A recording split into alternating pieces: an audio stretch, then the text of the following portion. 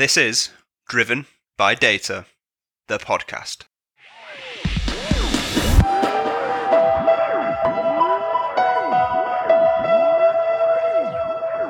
Welcome to Driven by Data, the podcast, brought to you by Orbition Group and hosted by me, Kyle Winterbottom. Orbition Group is delighted to bring this podcast series which boasts some of the most high-profile data, analytics and AI thought leaders from across the globe.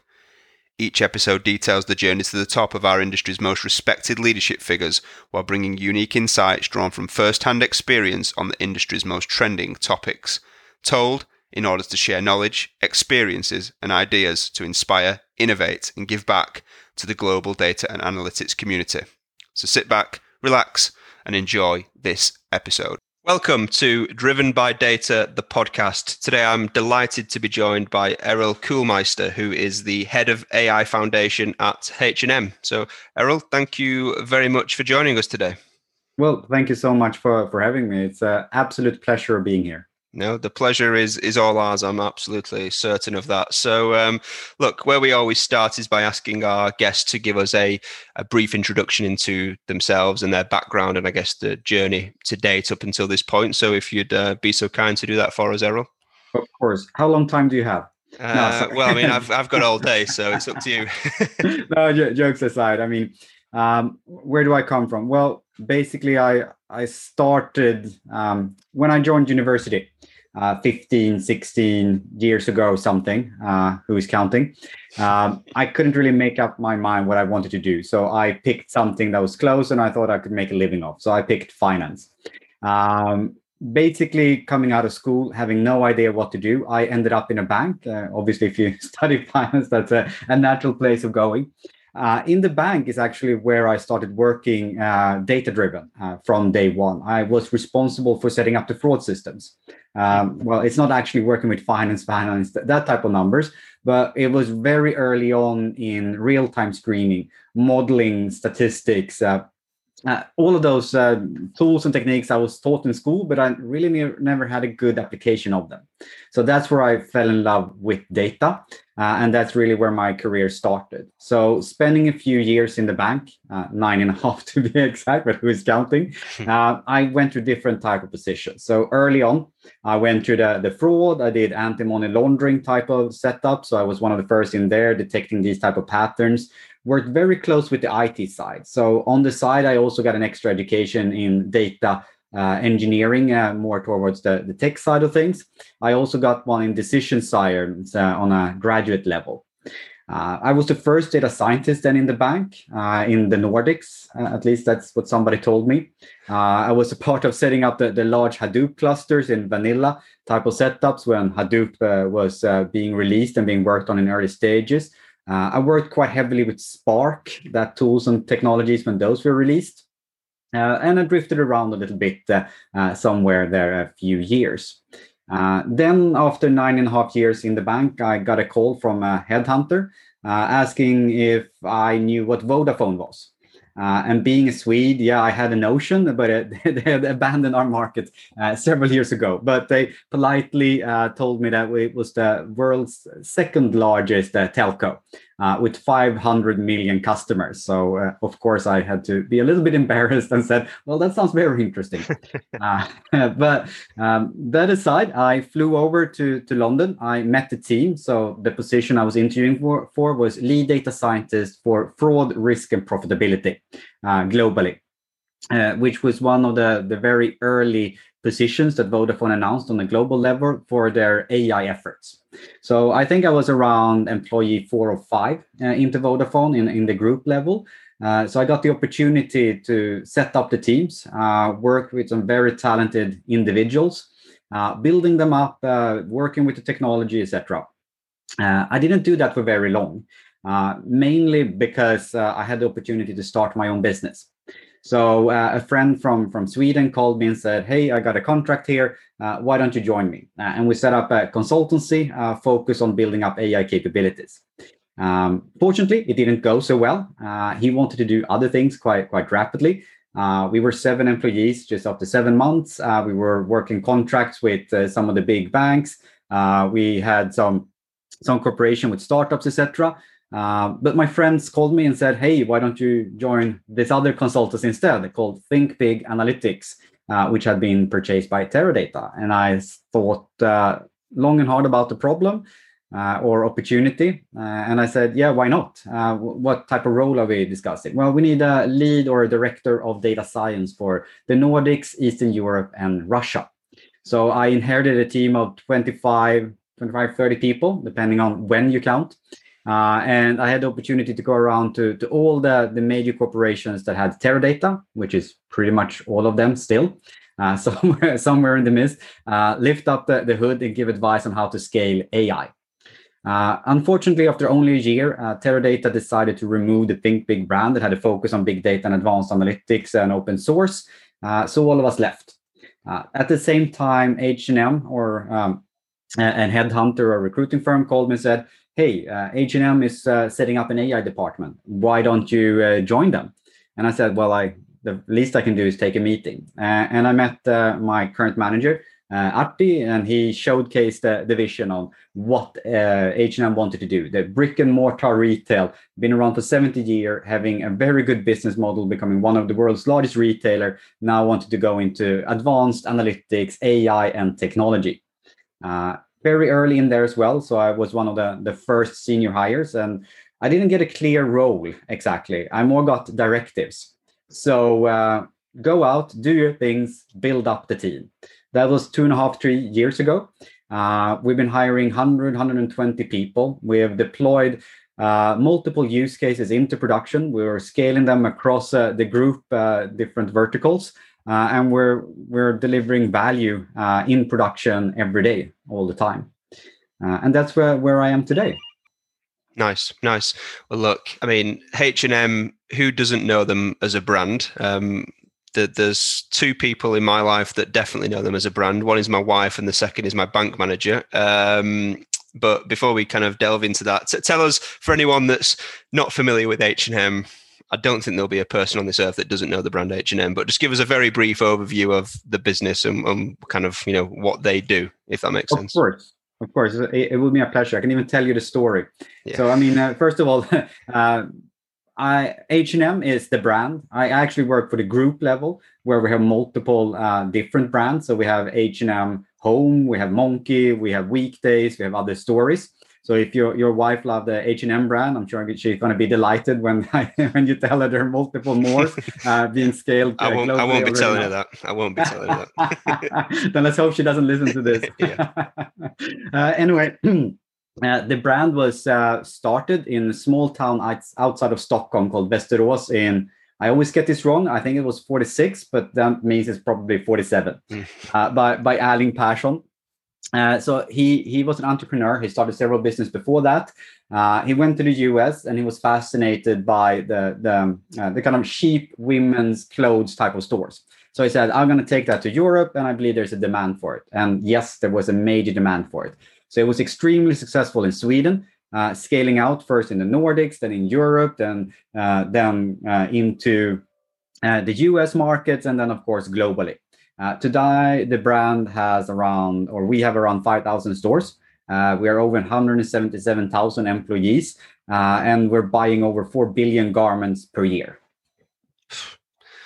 Wow, that is some scale. Yeah, I used to live in New York City, and I think at that point in time, the office that I used to work from was on Fifth Avenue, and I think then, and it might still be, but that H&M right across the road was the biggest in the world. I don't know if that's still the case. I'm sure there's been, and it's actually the one that was open, I think, around year 2000. So it was the first flagship store. And the basic idea of H&M is to go where the shopping bags are. So their early sayings that Erling Persson went out, or the people work for him went out to the different parts of the world. They looked on different corners and counted the number of people passing by with shopping bags. And then they said, this is where we're going to establish a new store. There's a reason why there are approximately 5+ stores in New York in the busiest street, because there's so many people there. Yeah.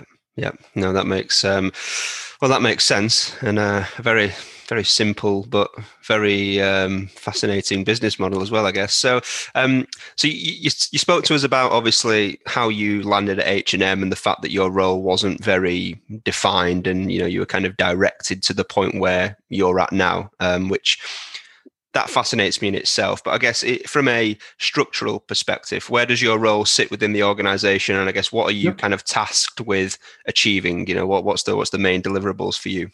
Yes. So, I mean, initially the job was all about building it up. We were set up as its own function. So we weren't an integrated part of H&M. In the beginning, even before I joined, it was a part of business development, more as a project or multiple projects with use cases run by external consultants.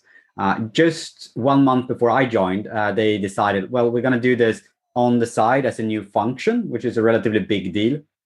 And you're going to get your own profit center, and then you get the whole possibility to set everything up with modern infrastructure, own budget, governance processes, and everything. The boring stuff of doing this, but the most essential to actually do it right. Yep. And in the beginning, my deliverance was basically build up the team, hiring the people, replace the consultants, and get going.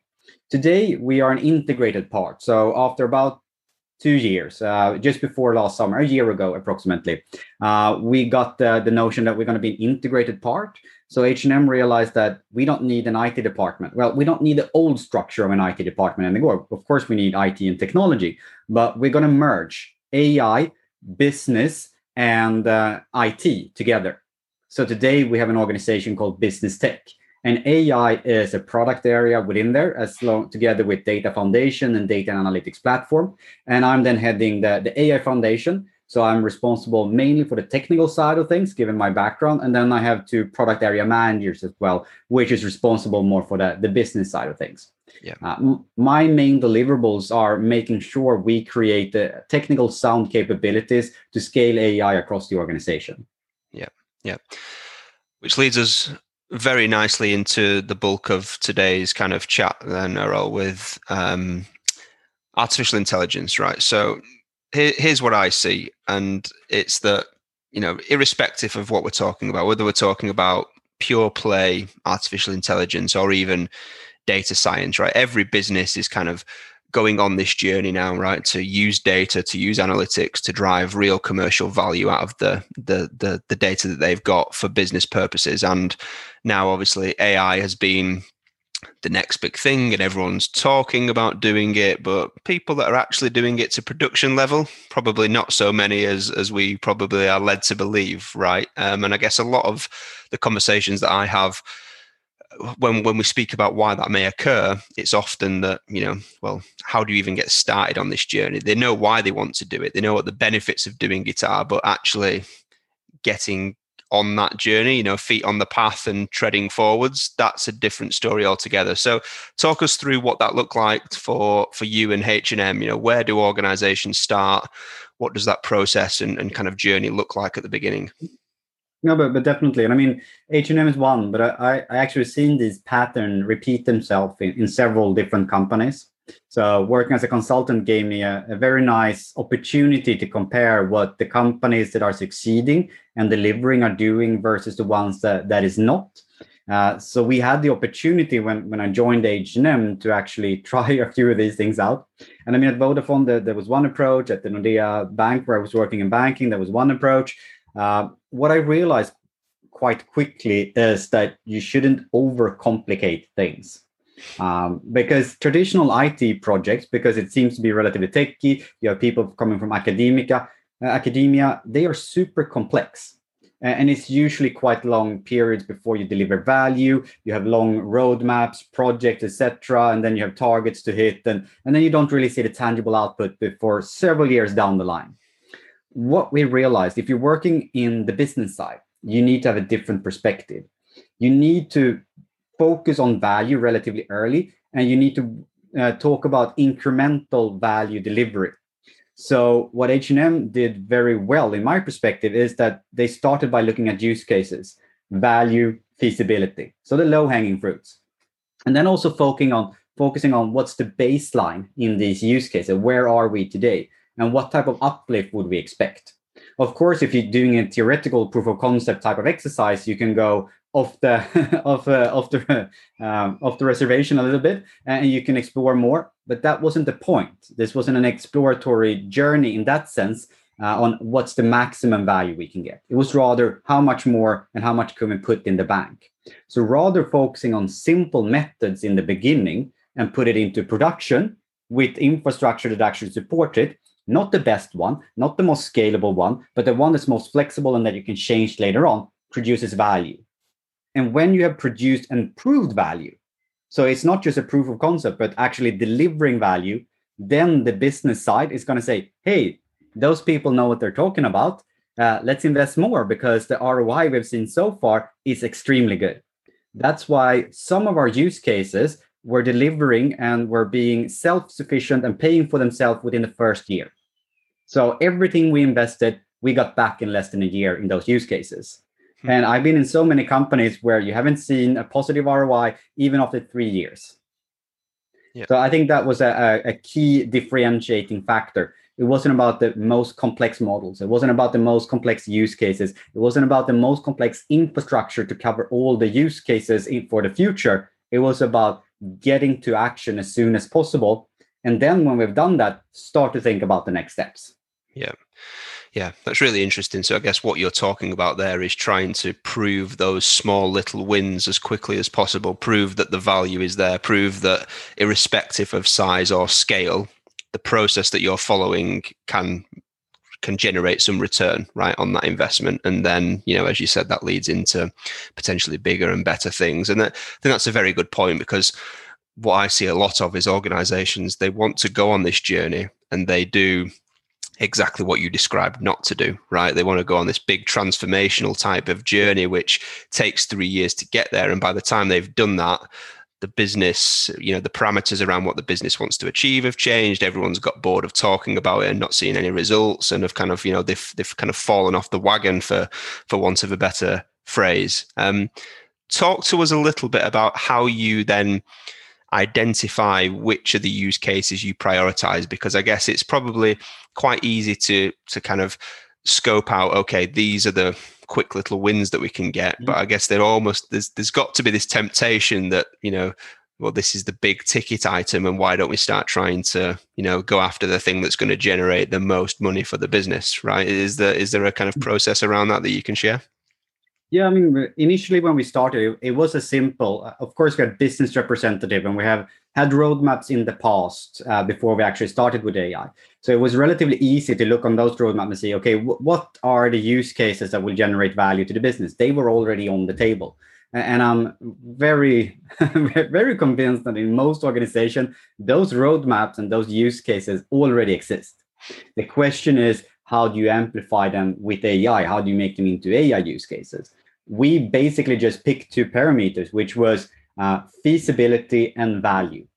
We didn't make it more complex than that. We wanted to be able, is there pure business commitment? Is the business in the beginning willing to pay for that development as well? So we needed to have clear ownership from the business side. So we didn't go for the big ticket items if it weren't a clear stakeholder that could actually realize the value and the things that we actually produced. So in the beginning, it was a lot more about communication, telling people that we can do these. These are the use cases, but we need you to pay for them. Because if we were going to say, hey, you're going to get free labor over here, we can do it. It doesn't affect your budget. Then they're going to say, yeah, sure, go ahead and do it. But we're going to integrate it into our business when we have time. Yeah. So clear ownership from the business. On the other hand, now we've been extremely successful. So those were the first initial ones, and I'm sure we're going to discuss this later on as well, going from these vertical capabilities and looking at large-scale companies, H&M, you can't really scale that later on as well. So it's a good topic to pick up on. So what we introduced, might be a spoiler here, is a third evaluation criteria, which was reusability when we wanted to start scaling the activities. Mm-hmm. Yeah. No, that's, that's fascinating. And I mean, why in Europe? Because, and I ask this question a lot on the podcast, but I guess when I'm speaking to people like yourself, Errol, where, the way you articulate this stuff makes it sound like it's, a really effortless, simplistic task.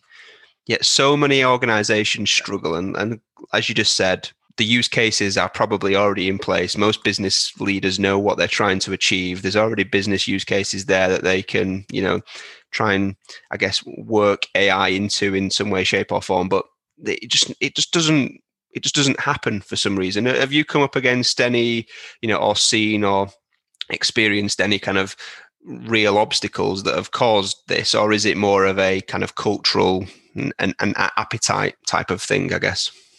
I would say you're touching on all of them, and they're all true in certain setups. But I think the key component and one of the key success factors here is because when we were starting the capability building, we had the opportunity to do it ourselves on the side. There's a lot of politics, there are a lot of domains, there are a lot of ownership of use cases and roadmaps in the existing organization. What I think was a key success factor was that we were lifted out of all of those discussions and could deliver value on the side. We weren't integrated until we had proven value. And I can tell you, it's much harder being integrated because all of a sudden the amount of stakeholders you need to talk to, the amount of people in general you need to communicate to, and the number of processes you need to oblige to, they are so many. So it slows you down. But if you want to move fast, if you want to prove value, if you want to actually realize tangible value, the first thing I've seen is just put it on the side as a separate effort, give them relatively quite fair amount of autonomy as well, but be sure to track and follow up. And that requires stakeholder involvement all the way from the top. So we were very fortunate that Carl Johan, the CEO of the time, he gave us that autonomy, and he came all the time and he visited us in our premises and said, "What are you doing? This is what I want you to do. Great results." And he was very involved in that process. And I think that's what's key. You can't just let the existing organization try to do AI at scale, because you're going to get diverse initiatives, and you're not really going to have a clear strategy, and everybody's going to do it their own way. This is a centralized effort. It is relatively simple if you have somebody experienced doing it. But if you're doing it for the first time, it's over complex. It's like everything else. If you haven't done it before, it's going to be hard. Yeah. No, that makes sense. I guess an area that intrigues me is the whole proof of concept life cycle and loop, again, for want of a better phrase. I kind of get the impression that a lot of organizations, they go on this journey, they prioritize which use cases they want to try and prove that the concept is there, and then they effectively just end up working through that list of use cases trying to provide that the concept and prove that the concept is there for every use case before they actually try to put things into production. So how do you make sure that doesn't happen? How do you kind of continue to move forward and not kind of get stuck in that never-ending kind of POC loop? Well, first of all, we've shifted away a little bit from proof of concepts now into proof of value, because we know that the concepts work. But at some point, what we also created is a team called AI Exploration.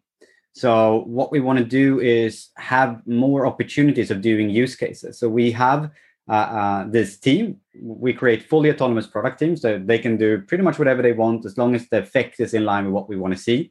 They go out into the business side because we know that the rest of the organization lack the capability of running AI use cases. They create a roadmap. So what are your use cases? We look on value feasibility, and then we spend 6 weeks and we create something that's proof of value, which is technology built on reusable components we had in the past. So if we had a forecasting, we're going to reuse that. If we had technology infrastructure, we're going to reuse that. And then we're going to say to the business side, we built it for you. Now you can take it to production. So we don't just do a PowerPoint. We don't just do a notebook. We actually create production-ready capabilities in 6 weeks approximately. Then are they scalable? No, of course not. But that's part of taking it to the next step. So then when we hand it over, they can just continue building on it. And all of a sudden, you can do that. We did that, for instance, with demand forecasting for being able to workforce optimization for our warehouses. We created something. Now the warehouse can use it and they can plan their workforce accordingly. And it took approximately just a few weeks. So if we get these use cases, if we have a team that actually knows what they're doing, if we have the infrastructure and we have the processes in place, then things go really fast.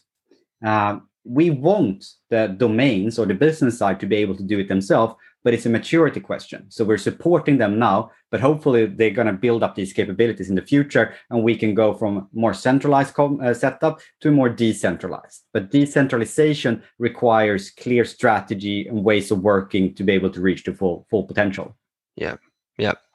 Makes perfect sense. I guess, is there a great deal of difference between proving the concept and proving the value? Because I guess them two things at one point in time are kind of almost interchangeable, right? I guess if the concept is there but the value isn't, then that's not going to fly anyway, right? Exactly. But the main decision criteria is there money on the table and should we act on it? Right. It's not like, oh, this works, but we're going to need to spend 6 years in developing a new methodology on the neural networks that nobody's done and publish a research report. Well, you can prove the concept by doing it, but if there's not money on the table, it's going to get down prioritized. Yeah. We do have a research team as well being set up that has another perspective, because we do believe we need to merge long-term thinking with short-term gains. One is actually going to fund the other. But if we're making this type of investment, it needs to be clearly articulated that we're doing it so that the expectations on that team isn't misaligned with our stakeholders' expectations on our unit. Yeah, yeah. I mean, that's interesting. I mean, that's quite fascinating actually, to be able to get the blend of the two, right? Which I think could be obviously hugely beneficial for the business. So, to delve into, I guess, the real reason why we're here then, Errol, right, around scalability, because a lot of businesses are going on this journey. There's a lot of businesses that are, have got AI into production. They're seeing some benefits. They're seeing some value. To take that to that next step and, blanket that across an organization, across several different, multiple use cases, multiple domains, multiple business units, blah, blah, blah. That's a different beast entirely, right? So how do you achieve scale with AI, and kind of the second piece is making it core to the organization? I guess those two things are probably interlinked in the questioning, but talk to us about the scale piece behind all this. Scale, it's a very hard topic, as you said. I mean, what we realized quite early is that if you create these use cases that are relatively autonomous teams and you give them flexibility to create technology, they're going to create value relatively fast. But then you pop up the hood and you start looking inside of them, and you see, okay, you're in 2 markets now. You need to go to 50 markets in a year to prove full value. And then you realize you put a gang of very talented data scientists that knows how to write machine learning code.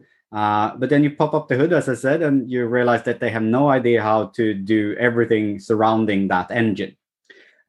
So one of the first things I did when I joined was I looked at all of our use cases and I looked at the technology, and we started designing something we call the reference architecture, which is basically mapping out what does the process look like of creating good AI technology. And people probably, hopefully, is not surprised, but the process is relatively straightforward. You build a model and you deploy a model. There's 2 very separate computational patterns for AI. Then you map technology to that, and you do that by doing software engineering best practices. You do an architecture which is modular, stateless.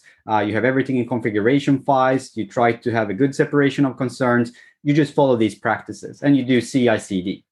If you do that, you have a good technology base for actually scaling your technology. If you do it a kind of data science coding way, you're going to get code that doesn't scale, it's going to crash, etc. It's not saying that data scientists doesn't know how to write code. They're not engineers. And that's a clear distinction I made early on, that data scientists should work on data science topics, engineers should work on the engineering topics. So we started that differentiation. And of course, that requires clear business processes, clear buy-in from the business user, etc. So it's a process type of way. That was the first step, just getting the technology into shape that we wanted it to be. The second part was, okay, now we need to scale even more, not just use cases globally, because if we solve that, which I think we have right now, it goes quite fast for us to go global. The second part is, how do we do more? So how do we go not just a vertical scaling, but a horizontal scaling? So we started looking on these technology components and see, okay, what are the repeatable patterns in here as well? everybody is setting up notebooks and having access to data, and it takes a few weeks every time. Can we automate that process? Yeah, infrastructure as a code. We can run Terraform scripts, and it's going to save them, and it's going to take 1 day instead of several weeks. Okay, now we're going to save a lot of time. Workflow orchestration. Oh yeah, we can do that centrally. Everybody's doing the same. All of a sudden, we start saving a few weeks there. Oh, hey, by the way, all of this output that we are producing, why do we just do one-to-one capability mapping? Why do we do in-season demand forecasting for 3 different use cases? Shouldn't we just develop the output once and reuse it many times? So a one-to-many relationship. Yeah, why don't we? So we just shifted that around. So now all of a sudden we focus on the algorithmic output and build use cases around that. That's why we changed the way we created roadmap from feasibility and value into reusability, feasibility, and value instead. Because if we started prioritizing on reusability, we develop once and we use many and we reach more value faster. So that's what we're doing right now, creating the capabilities rather than the use cases. So we're shifting the dialogue around. Okay, what capabilities do we need? Not what use cases do we want to deliver? Because use cases are already in the equation. Yeah. That's fascinating. So what you're effectively saying there is at the start of the journey, it was about understanding the use cases, right? Let's put AI into that and prove that this works and that there's value there. Okay, that's fine, but that only gets you so far, right? If you want to do this on a global scale or any type of scale effectively, you need to come up with some kind of formula, a process, if you will, that allows you to reuse this multiple times over and over again, effectively. And I think the notion of this is not something we invented, but sometimes I try to draw inspiration on other people around me. And I mean, these type of concepts has now been around in software engineering for several years. I mean, I was taught service-oriented architecture back in school. So the concepts are there. The question is, how do we apply them? So what I say, how do we work smarter around our problems, not just harder? Yeah. No, that's and that's intriguing. And again, that's just another scenario in my mind as I hear you talking here, Errol, where I'm kind of thinking, well, that sounds really obvious. That sounds really logical. Why am what is the issue here? But I guess it's just obviously it's not as easy as you're making it sound. I'm sure. Talk to us then about the evolution as you go on that journey. So, the evolution of artificial intelligence within that organization as the organization itself becomes more mature in its adoption of AI, if that makes sense. Of course. And I think that the evolution is all the way from the tools and technologies that we apply to people's mindset around it. I think from the tools and technology perspective, as I like to say, we started simple. So, I mean, in our first use cases, of course, we had a few of them that wanted to deep dive into the shiny diamonds, as I call them, the neural network architectures, the latest Kaggle type of research, the ArchiveX papers, but they never produced any value in the beginning. So we kind of just reverted back in many of the use cases using traditional classification methods, regression methods, unsupervised, supervised learning methods that everybody's learning in school. They delivered tremendous amount of value.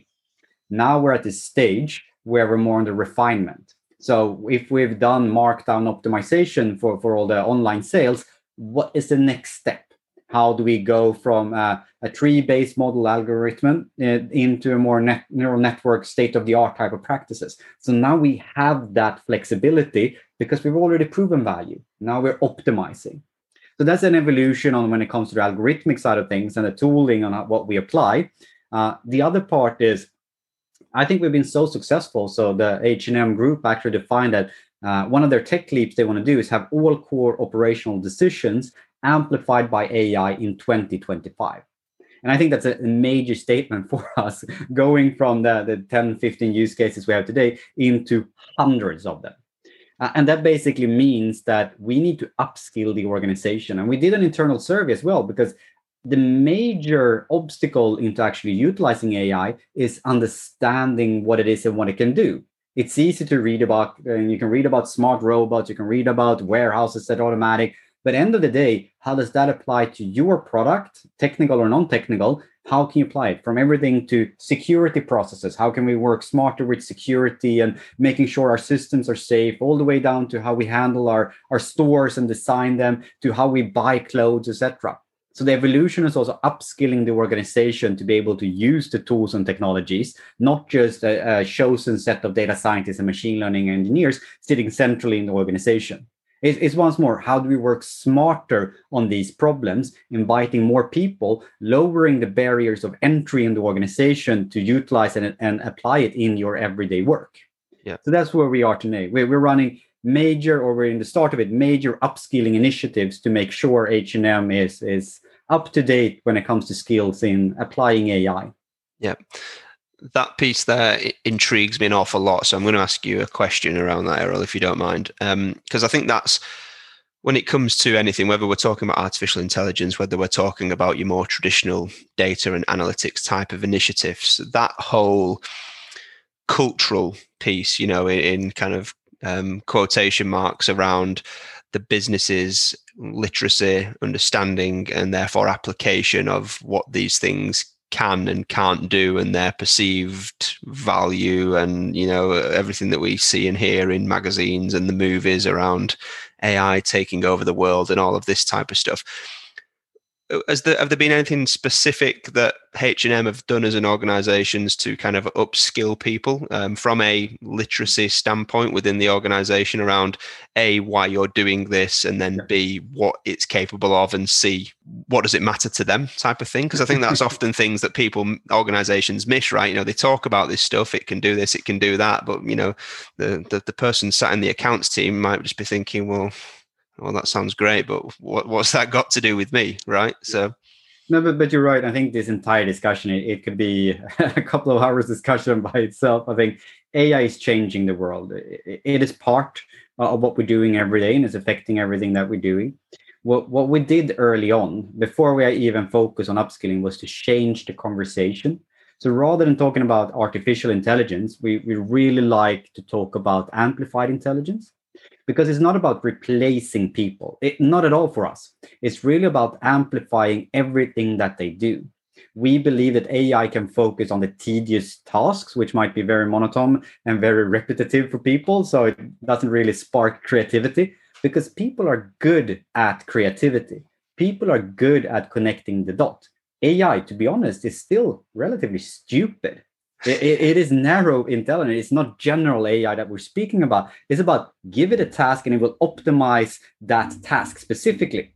And it will answer the question you have asked it. If you program it wrong, it's going to answer something completely else. And it won't account for if anything changes in the environment, because you haven't really encoded for that. In most cases, there are, of course, exceptions with contextual boundaries and reinforcement learning. Let's not go into that. So what we did very early was, let's change the conversation. How can AI help you, not replace you? So people sitting in call centers, is going to be a bot there. No, but let's talk about how we can upskill you to utilize AI in your daily work, so that the very hard calls that AI can't reply, you get to talk to them. So we give everybody a great customer experience, for instance. How do we make sure that the people working in the buying office that are super good at spotting trends can utilize AI for the long tail problems, which might be that pair of blue jeans that we have 10 different variations of? Let's not do that ourselves. Let's rather focus on the new, very exotic t-shirt that we have a super designer corporation with. And you can try to pinpoint that, because that's going to require a lot more intelligence and understanding than that AI algorithm can ever provide you. So shifting the conversation into how can it support you rather than how can it replace you? How can you focus on being the best you that you can be? Yeah. And has that been something that's been driven by yourself and your team, or has that been a bigger business initiatives with, kind of official communication and workshops and that type of stuff? Well, it's been primarily from my team and the management around it. So the people representing these topics, and we started with it relatively early. And of course, if you start with things early and if you're quite frequent on speaking about the topics, it will stuck. And of course, a faster way of doing it would have been to do a large-scale business initiative. But I think it's at least the message is in the organization. And I'm also starting to see more and more other organizations adopting it. And hopefully, we can start talk about AI in general in the world as amplified intelligence rather than just replacing people. It is a revolution as I see it right now. And any type of revolutions, I mean, like the Industrial Revolution, they're going to be changes. The question is, how do we provide a better society when we come out on the other side, rather than something that will create pain and suffering for many people? Yeah. We know that with the industrial revolution, it has increased the level standard of living in the entire world. And some people had a very hard time in the beginning, like the factory workers. How can we make sure that we don't get into the same situation? And that's where I think amplified intelligence, working with people and talking about that they can be the best them, is a very good way of addressing that. We want to do good in the world, especially, I mean, H&M as a company, me as an individual, and I know my entire team, we want to make sure that this happens in the best possible way, because it is happening. Yeah, absolutely. And I think, that's an important message, right? That because I think we often get dragged into these conversations, and obviously, you live and breathe this every single day, and we often talk around value from a very commercial perspective, right? And rightly so, because businesses wouldn't be doing it otherwise. But I think it's an important point you make, that actually, this isn't here to kind of take over the world and replace you as a person. This is here to make your life easier, and there's a lot of runway in this for it just to benefit the world in general. Yes, of course, businesses will use it to put more sales, more profit in the bank, or reduce cost, or operate efficiencies and all of that type of stuff. But ultimately, there is a bigger picture here, which I guess leads me into the relationship between the organization itself and then the technology and the data science and AI functions to make AI initiatives a success. Because you spoke about earlier the structure of business, tech, and AI combined together, and you've got that business unit now, which you call business tech, I think you mentioned. Yeah. So how does that relationship kind of knit together? What's the kind of key things around that to make AI a success within those three kind of domains? So I think one of the key components is still, and was one of the early success factors, is create teams that is not people standing on one side asking people on the other side and telling them what to do, and then they go out, deliver, and come back in a few months and say, this is what we built. Rather, creating these integrated teams where you have people from the business, people from the tech, people from the AI side, working together towards a joint effect that they are measured upon, but giving them so much autonomy and flexibility that they can actually deliver with their own means. That means that we were having product owners that act as mini CEOs, and I think that's quite valuable. That means they have their own budget and they have quite much flexibility within given guardrails, of course, to deliver that value. When they do that, they can go out and say, I'm going to need a software engineer, I'm going to need a data or business analyst, and I'm going to need a data scientist. Of course, we will help and coach them on how to do it if they're relatively new, but the idea is to have them very autonomous, delivering significant amount of value. What I realized as a leader in this domain, if I talk about the effects I want to get out and what the business want to get out, and take a step backwards rather trying to micromanage all the details, the results are always relatively shocking and extremely good. So you create a sense of purpose in that team. You tell them what you want to achieve, but you let them achieve it. So when they have a sense of purpose, autonomy, and the opportunity to affect their own environment, they're going to run much faster and deliver much more value in a shorter period of time. Yeah. I mean, we're creeping very much into the realms of my day job here, Errol, and obviously I see the good, the bad, and the ugly. I think there are, in my honest opinion, very few brands that get this piece right. And something that fascinated me earlier is when you talked around kind of getting that structure right, especially around the reusability piece, right, and the importance of engineering that architecture and infrastructure in a way that is reusable, right? Because I think a lot of organizations go on this journey, artificial intelligence is, kind of branded in some way, shape or form around data science. And then from there, it's like, right, well, we need 100 data scientists, right? Let's go and hire these people. And then it becomes very much about, right, here's what we want to achieve and here's why we want you to do it. And that whole autonomy piece, and people aren't interested in that, let's say. So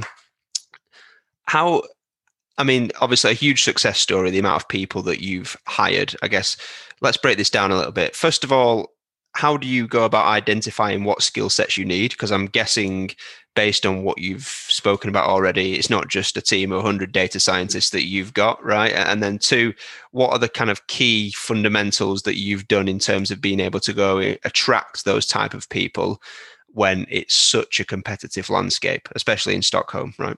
Yeah. No, I think those are very excellent questions. And I mean, the answer to them is I think I have a bit of a head start compared to some other people because I've been around and I've seen how to build very good and high performing teams. I really take good joy in creating great teams. So when I joined, I realized that engineering had been underestimated. So my first type of hires was very senior engineers that could architect the best practices. So creating some leaders is very crucial in the beginning. And what I've seen in other companies is, for some reason, they tend to go out and hire very junior profiles in the beginning.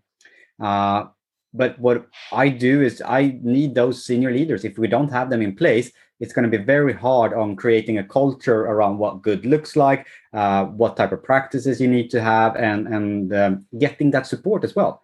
Because senior people will offload you as a leader as well, which means that you can focus on the next steps rather than just building here and now.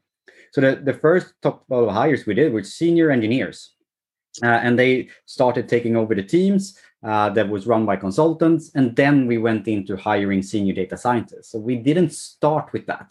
We had a few mid-levels already in place, but we waited a little bit so we could architect the systems for them to work on. And then, of course, in the beginning, it was all about how do we position ourselves to attract those senior engineers. And what I realized works is talking about the things that you're doing. So being more publicly open, because many of these things that you're doing in the beginning is not rocket science, and you can download papers to describing exactly what you want. And if you look on the digital natives like the Uber, the Facebook, they are sharing a lot. They're showing systems architectures. They're publishing things on conferences. So you can learn just by doing that. And if they can do it, why shouldn't we that are behind of them? So secretive we can't be on the technology side because that's what attracts talents. So we started doing that. We started shifting the conversation. We participated in conferences. We recorded YouTube videos. We talked about what we were doing so people understood that H&M is not just brick and mortar. It's actually digital. It's technology. And the use cases, you're not going to find them anywhere else in the world. And the scale is unheard of. So that was some of the few first things. Then, of course, when it comes to hiring people, you have to see when you build these product teams as it goes up and down. It's not going to be the same people that's building and architecting the initial proof of value that is going to maintain it later on. So you need to have a structure which doesn't pinpoint people for too long in a certain position, but you want to look for individuals that are quite flexible and can go in and out as well. You don't want to build dependencies around key individuals that stays several years and the product can't go on without them. You want architecture and you want people that goes in, saves those, work really hard. So you have to work on the documentation. So onboarding and offboarding is relatively easy in your use cases. You got to make sure there are proper processes in place, etc. And then you just got to open the floodgates, make sure you have proper screening processes in place so that you have short timelines when it comes to actually recruiting. In the beginning, it took 7 or 8 weeks to get an offer out.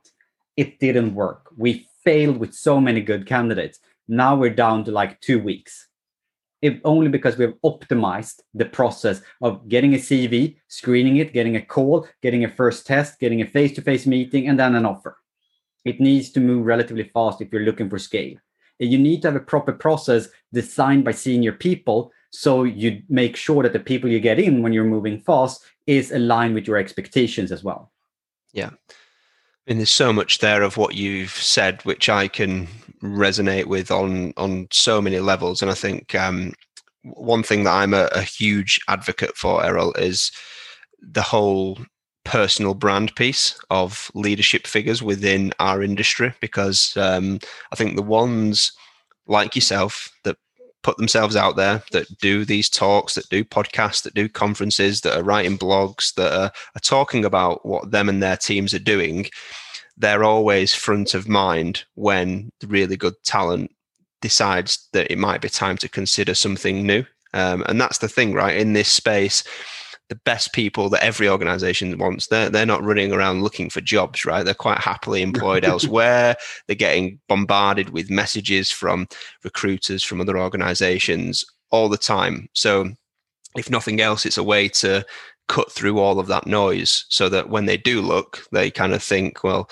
yeah, I've seen Errol on LinkedIn talking about what they're doing. It seems really cool. Actually, that might be worth me reaching out. And I think that often becomes the difference.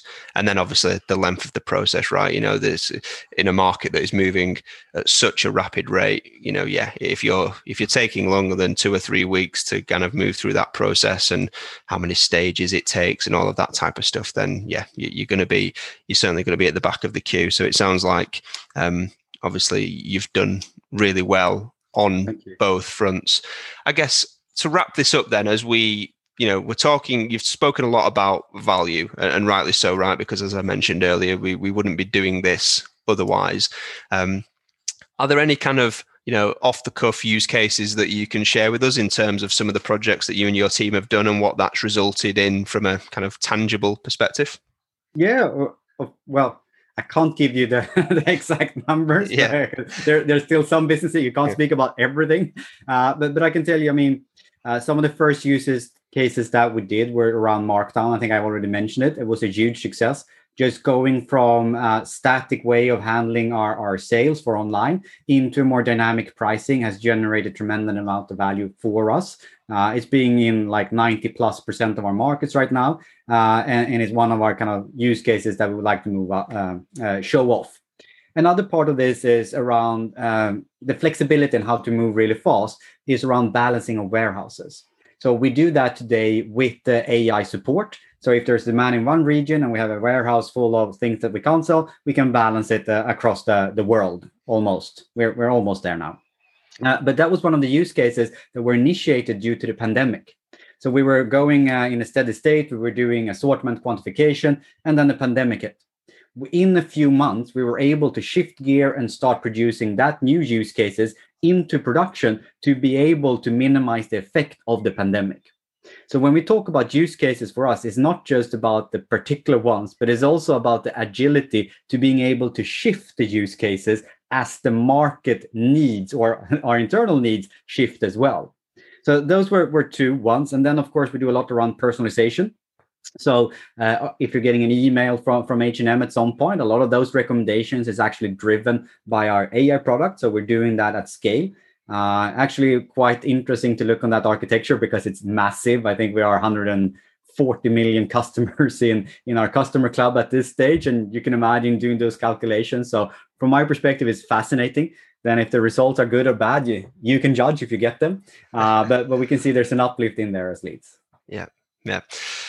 Well, Errol, look, it's been an absolute fascinating conversation. I thank you so much for taking the time to speak with us. And I think there's going to be a lot of information in here that a lot of the audience will find really useful, which obviously is the whole reason why we do this podcast. I guess if anyone has any questions or would like to reach out to you to kind of, pick your brains, let's say, on what we've spoken about today, or just, ask for any kind of hints, tips or advice, I guess, A, are you open to that? And B, if so, what's the best way for people to reach out to you? So I'm more than open. I mean, this is my favorite topic. So just reach out. If you want to discuss it or have questions, I'm open on LinkedIn. So just connect with me or send me an email at info@arroll.se. Relatively straightforward. And I'll try to reply as soon as I can. Perfect. Well, Errol, thank you very much for taking your time. And I'm really looking forward to seeing how you go on this journey with scaling AI across H&M Group. Thank you so much. And thank you for having me. No problem. Pleasure. Speak soon. Bye-bye. That's it for this episode of Driven by Data, the podcast. I hope you enjoyed it. I'll be back next week speaking with another thought leader from the world of data and analytics. Until then, please follow Orbition Group on social media if you've not already done so, where you'll be able to subscribe and therefore be made aware of the podcasts as they arrive. And please share, like, and leave reviews so that more people from our industry get to hear and benefit from these too. If you've got any questions or you want to suggest ideas for topics or potential guests, then please feel free to reach out to me. Thanks for listening, and I'll be back next week.